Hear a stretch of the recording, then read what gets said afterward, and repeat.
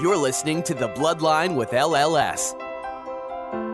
We'll be joined by experts who will help us understand current issues and resources available to those diagnosed with blood cancer. Holidays and, those things mean so much more now than they did prior to cancer entering our lives.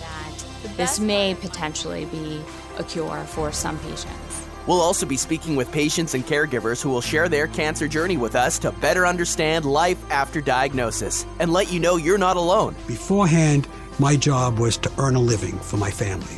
My wife said to me, your job now is to live.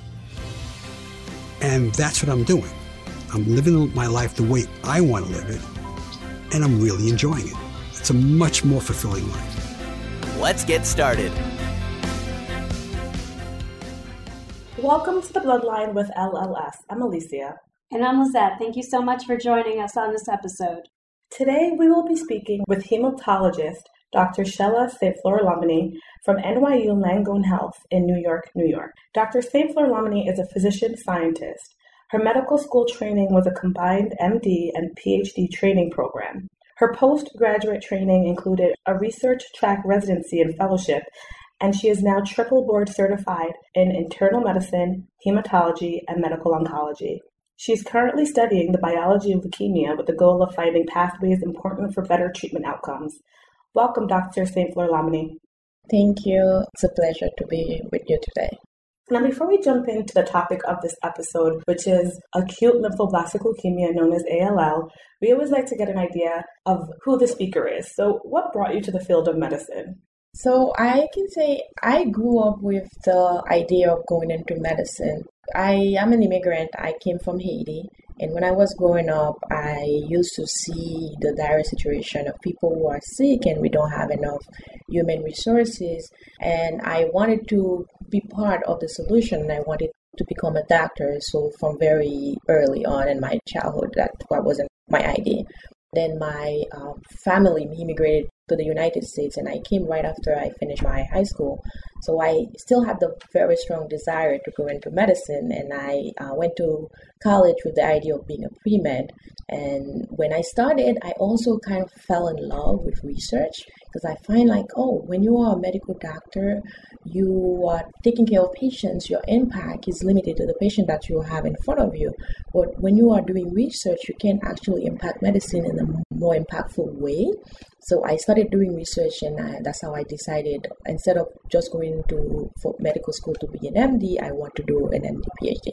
So that's what kind of brought me into Philadelphia right now. That is awesome. And that's such a great, outlook on research versus MD. That was a great way to put both together. So, Doctor, jumping into ALL, how does leukemia develop, specifically acute lymphoblastic leukemia? So acute lymphoblastic leukemia, it's a disease that comes from the lymphoid cells. So in our immune system, we have different subtypes of white blood cells. And those white blood cells, they're what we call lymphocyte, and then those we call the myeloid cells. And from the lymphoid, we have two subtypes. We have the B and the T, and they go through different stages of development before they become mature cells that are capable of doing the work of protecting us against infection. Because both B and T cells are important to fight infection, and they are part of what's called adaptive immune system. So during development, if there is something faulty in the genetic makeup of the cells while they are dividing or differentiating, then the differentiation of the cells kind of become arrested. It doesn't proceed to go to the next step. Then those immature cells that are not able to proceed further, they accumulate and they start multiplying and making more of themselves. That's what become what we call acute lymphoblastic leukemia. And because we have in the lymphoid, the normal cells are B or T, the same way for the acute lymphoblastic leukemia, we can have a B cell acute lymphoblastic leukemia, and we can also have a T type as well. And in the United States, the B cell type is more blunt. Yeah, it's more common. The B cell is more common. So it's about 70% of them are the B type, and then the rest are of the T type. The distribution between kids and adult, it's slightly different, but the B is more common in both groups, actually. And do we know why these cells become abnormal? When cells are being made, the B cell or the T cells, they have a lot of genetic changes that happen in order for them to have acquired diversity and to be able to respond to a lot of antigens, to be able to respond to a lot of parts of microbes. So because of that, professionally, they are cells that divide a lot, and they are also cells that change a lot in the genetic makeup.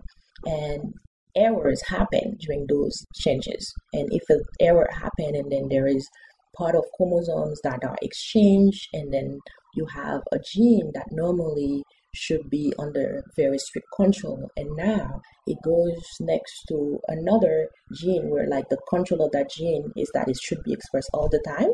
And then the gene that was supposed to be under strict control and expressed at a very specific time, now it starts being expressed all the time because it kind of changed space, location. And by that change, it become under control of another thing that we call promoter. So it has a different promoter that's controlling it, and it starts producing all the time, and then it can change the behavior of the cell. So either the cell proliferate more, or either the cell doesn't continue with its differentiation, or the cell doesn't die when it's supposed to die. So a lot of these changes that happen in the signal of the cell that make it not behave the way it's supposed to behave, and the accumulation of those cells become cancer.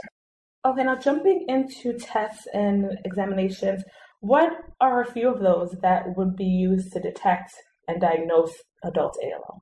So in terms of tests, when people present with ALL, sometimes they present with abnormalities in the blood count, and they may present with symptoms of fever or other symptoms like night sweats and things like that. And when they present with those symptoms, some of the tests may include blood count, and also when you do the blood count and you find either the white blood cell count is too high and you're seeing cells that you're not supposed to see, that we call blasts, because blasts are immature form of cells and they're supposed to be in the bone marrow, and you see them in the blood, that prompted more testing. And some of those testing include doing something called flow cytometry. And the flow cytometry is when you take those cells and you stain them with specific antibodies to see what exactly they express and also what type of cells that they are. So the flow cytometry will tell you whether it is a leukemia, if it's an acute leukemia versus a chronic leukemia, and if it's an acute leukemia, whether it's AML, whether it's ALL, and if it's ALL, whether it's B or a T, because there's certain specific markers that those cells are stained for. So that's the diagnostic part. And then we also do some genetic testing looking at chromosomal abnormalities to see if there is any exchange of chromosome piece between two different chromosomes. Some of those exchanges will put the patient in a classification as a very high risk, versus others will put the patient in a low risk. Sometimes you see also mutation of genes, like you do some PCR, like to look for changes in genes, and those help you subclassify the patients. For T-ALL, because a good subset of them present as a lymphoma instead of a leukemia, so imaging, doing CT scan or PET scan is also part of the diagnostic testing. And then in male, you also do a testicular exam because ALL also can involve the testes. So that's part of the diagnostic test. And then for all patients, you're also going to be doing what's called a lumbar puncture, again, to not only to analyze the cerebrospinal fluid for involvement by the leukemia, but also to administer chemotherapy in that space to prevent the leukemic cell from going there. Now, you mentioned fever being one of the most common symptoms. What are other signs and symptoms of ALL? So other symptoms have to do with abnormalities in the blood, because when you have leukemia, when the leukemic cells accumulate in the bone marrow, they prevent normal hematopoiesis, normal forming of blood. Some of the things that will be manifested in the patient is that patient may develop anemia, and they will have symptoms of anemia like fatigue, feeling kind of very headache, and sometimes shortness of breath because they don't have a very good capacity to carry oxygen because of the anemia. Other symptom that may happen is you can see bruising, you can see bleeding because the platelet count drop, because they lose the capacity to make platelet because of the accumulation of the blast in the bone marrow occupying the space. And other symptoms include infection, because also when you are occupying the bone marrow space and you're not making neutrophils, like the good white blood cell that you need to fight infection, so you're more susceptible to having bacterial infection. But you also have fever for non-infectious reason because cytokines, like as production by the leukemia cells, as they are developing and releasing cytokines, so those also will cause you to have fever, you can have night sweat, patients can present with big spleen, big liver because of the accumulation of the lymphoblasts in those organs. And they also can have lymphadenopathy, like lymph nodes that are growing different places in the body. You can feel them in the neck, under the arm, in the brain area. So how is ALL treated? We have a very complex regimen where we use chemotherapy that target different part of a cell.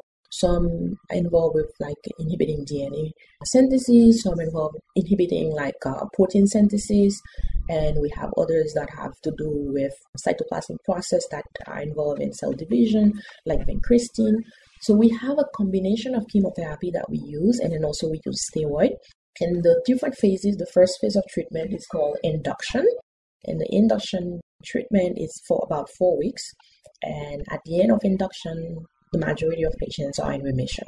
Then after induction, then you have multiple different phases of consolidation or intensification treatment that also takes several months, and they are very intense, a combination of different type of chemotherapy and different dosage, and that also involve in doing chemo not only IV, some chemo by mouth, and also some chemo in the CSF directly by what we call intrathecal chemotherapy.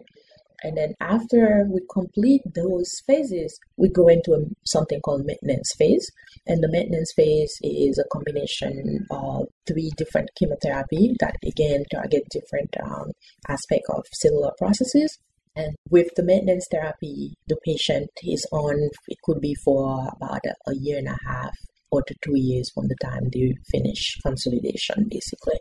And with that regimen, the majority of pediatric patients are cured. But for adult, the cure rate is much lower, and the older you are, the lower is the cure rate. So if you take someone who's in their 30s versus someone who's in their 60s, the cure rate is much different. So in addition to age, what other factors affect prognosis and treatment options? Looking at the genetic background of the disease, the gross chromosomal changes as well as the small gene changes. For example, I think one gene that most people who know about leukemia have heard about is something called Philadelphia or BCR-ABL, which is a neo gene, and it's part of the Philadelphia chromosome. So the BCR-ABL gene, which is something that derived from 2 pieces of that come from 2 different chromosomes coming together, and that brought the BCR part and the ABL part together. They're supposed to exist at different places, but they brought together. One is from chromosome 9 and one is from chromosome 22. And these actually are considered to be high-risk ALL. If you have that change, it's considered high risk. And beside the chemotherapy, those patients are also treated with a targeted treatment, which is a tyrosine kinase inhibitor. Before we had imatinib, now we have the dasatinib, we have the nilotinib, we have ponatinib. So we have different generation of tyrosine kinase inhibitor that is incorporated into the backbone of the chemotherapy for those patients. So that affects prognosis. And whereas for pediatric patients with the Ph positive who are treated with the TKI together with the chemotherapy, even though it's still considered a lower prognostic group or a higher risk group than people who don't have it, they typically do not go straight into transplant if they get into remission on time and they stay into remission. For adult patients, currently most patients who have these changes, because their prognosis are lower to begin with, they go into transplant. So they have an allogeneic transplant at the end of once they get into remission. When is it appropriate and who is appropriate for? Because not all patients get transplants, correct? Yeah, not all patients. For adult patients, it's the high-risk group, and that's determined at the time of diagnosis when you do those genetic studies. And also at the end of induction, for those people who don't go into remission, so those are what we call refractory disease. And so they go with second-line treatment. those patients also will go into transplant. And then patients who relapse after treatment, so those patients are those who go to transplant. And I know that there's a lot of newer treatments that are emerging now, especially with immunotherapies and targeted therapy for patients. Is that something that in the future will take over for transplant, or are people still going to go for transplants? People are still going to transplant because with immunotherapy, we are able to put a lot of relapse or refractory patients into remission. But for the most part, the studies we have so far, what we are seeing is that those patients do not stay in remission for long. So that's why those patients, after they get into remission, after the immunotherapy, they typically go to transplant because they're not staying in remission for long. There's a lot of side effects for transplant. Do patients usually do well after transplant? So yes, there is side effect, but it's a risk-benefit balance. The benefit is that those patients we send to transplant are those we know that that's their best chance of staying in remission. And in terms of side effects of transplant, I'm not a transplanter, I should say that up front, but I know we are doing better and better with transplant. There used to be a lot of peri-transplant mortality because of complication patients develop during the transplant or immediately after the transplant. But now we have better supportive care and we can get people to the transplant more successfully. Now, things that can happen even much later is what we call versus host disease. Because when you do the transplant, you're using somebody else's immune system to fight the leukemia and keep the leukemia into remission. But a side effect of that is that that other person's immune system can also attack other organs in that host, in that patient. And those organs typically are the skin, the gastrointestinal system, the liver, and some of those side effects can be very morbid. They can cause a lot of symptoms and even death sometimes. But again, with better treatment now and with more research, so there is like better ability to kind of control the immune system and prevent the what we call GVHD, graft versus host disease. And it's a balance because you want to make sure that while you are suppressing that immune system so that it doesn't cause side effects of the patient, you don't suppress it too low that you actually lose the graft versus leukemia effect. You want to keep the important graft versus leukemia effect without having too much graft versus host disease. There's a term or a therapy that everyone pretty much has heard of in the last few years, and that is CAR T-cell therapy, chimeric antigen receptor T-cell therapy. What is that, and how is it proving to be successful for ALL patients? It's been very successful in putting relapsed and refractory patients into remission. So what it is it's actually for B-ALL, because we're harnessing the T cells of the patient, the normal T cell of the patient, attack the B lymphoblast. And so basically, those patients who relapse, they collect their T cells, and those T cells are engineered to have a new receptor to recognize a marker on the lymphoblast. And that marker, the one we're using right now, is CD19, because all those B lymphoblasts express CD19. And we also able to use the same CAR T cell to attack B cell lymphoma because they also express CD19. And so those T cells are engineered to be able to recognize those markers on the B lymphoblast, and they can go and kind of kill those lymphoblasts and put the patient into remission. It's so exciting hearing about something like that. I'm sure as a researcher you are thrilled and super excited because so many people are benefiting from it. Like you said, remission rates, unprecedented remission rates for adults and pediatric patients with relapsed and refractory B-cell ALL. It's a hopeful option for so many, and I can only imagine how exciting that is for researchers to see. Oh yeah, definitely. Yeah, and beside the CAR T-cell, with this very similar idea, we have antibody called blinatumomab, which is a bispecific antibody. And because the CAR T-cell, you have to engineer it for the specific patient, collect it from the patient, and then give the patient back the T-cell. Whereas for the blinatumomab is something that's off the shelf. You can take and then treat the patient. And the blinatumomab still harnesses the patient T-cell, but it's the antibody that you give, the antibody have two things on it. It binds to the T cell via an anti-CD3 because the T cell express CD3, and it also have the anti-CD19 part. So it's kind of take the patient T cell and bring them into contact to the lymphoblast. But it's not that you engineer the T cell outside, it's just putting the antibody in that allow the two to come into contact inside the patient body. And with CAR T cells, there are, of course, toxicities. I mean, it's a great thing, but it also comes with its risks. And those can include cytokine release syndrome, B-cell aplasia, cerebral edema. What toxicities may occur for someone who may undergo this type of therapy?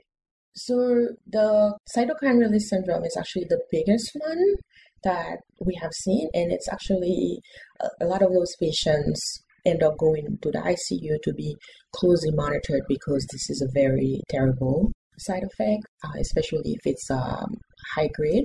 Usually when it's starting, depending on where the patient is with the treatment. So there are things that you can do to kind of taper it a little bit to bring it down, but not all patients respond to those approaches. So you can see that it can progress to very high grade. And you mentioned the cerebral edema, and also there are people who don't even develop cerebral edema, but for some reason that we see that they develop altered mental status. So they have these CNS toxicity, but you can't really find a specific thing that's causing it. It could be part of the cytokine also, but this is something we see even in patients who don't have CNS involvement of disease.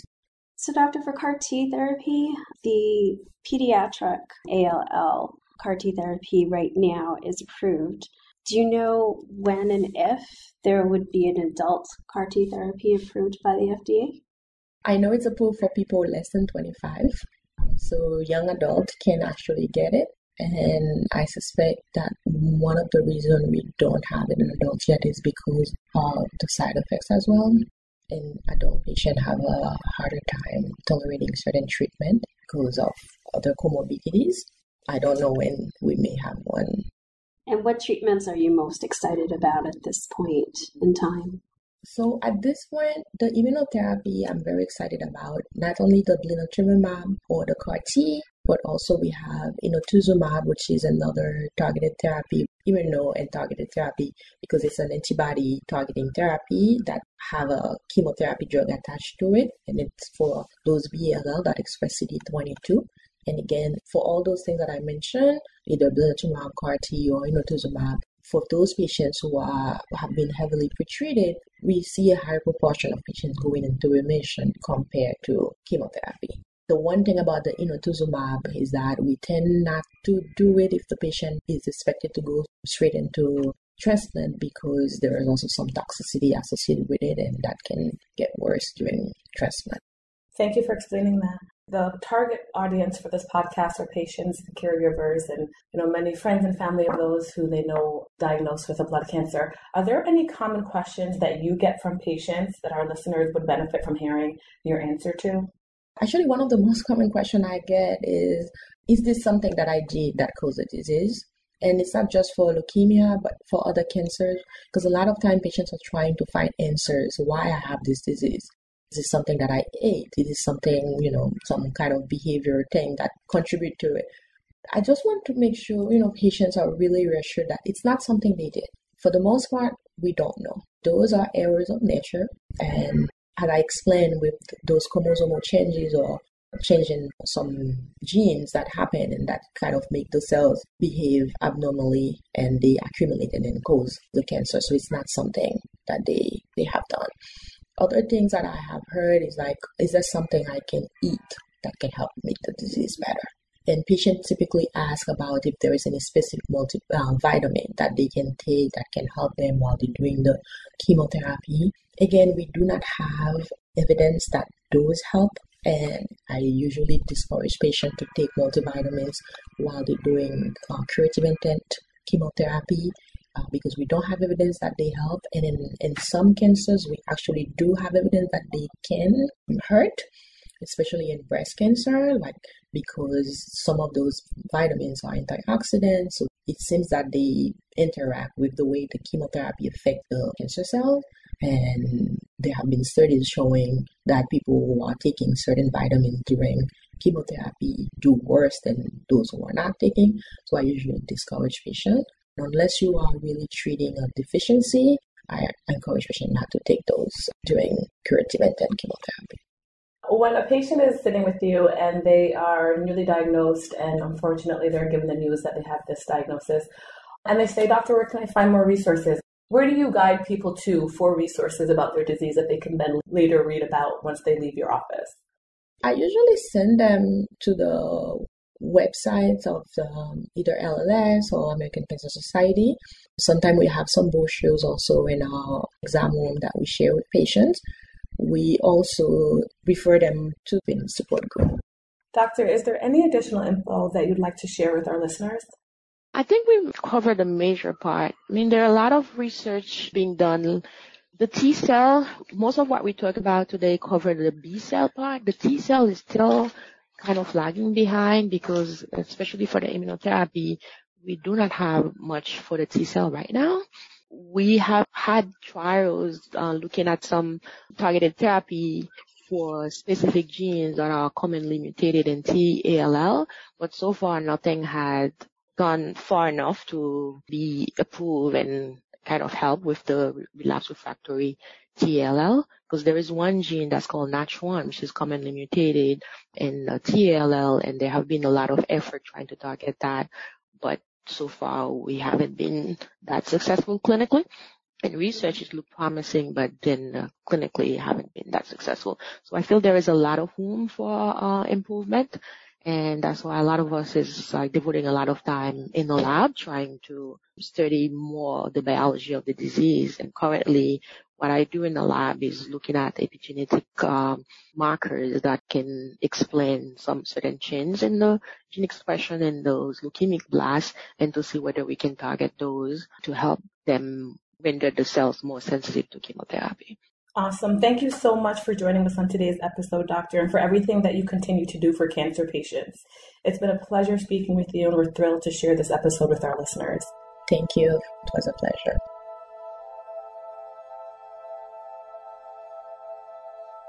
Thanks for listening to The Bloodline with LLS. We can be found on iTunes and other great podcatchers. You can subscribe at www.thebloodline.org. Be sure to check out our archive section on our website for previous podcasts. Be sure to rate and review us on iTunes. Keep up with LLS by following us on Twitter at LLSUSA and Facebook at the Leukemia and Lymphoma Society. Until next time.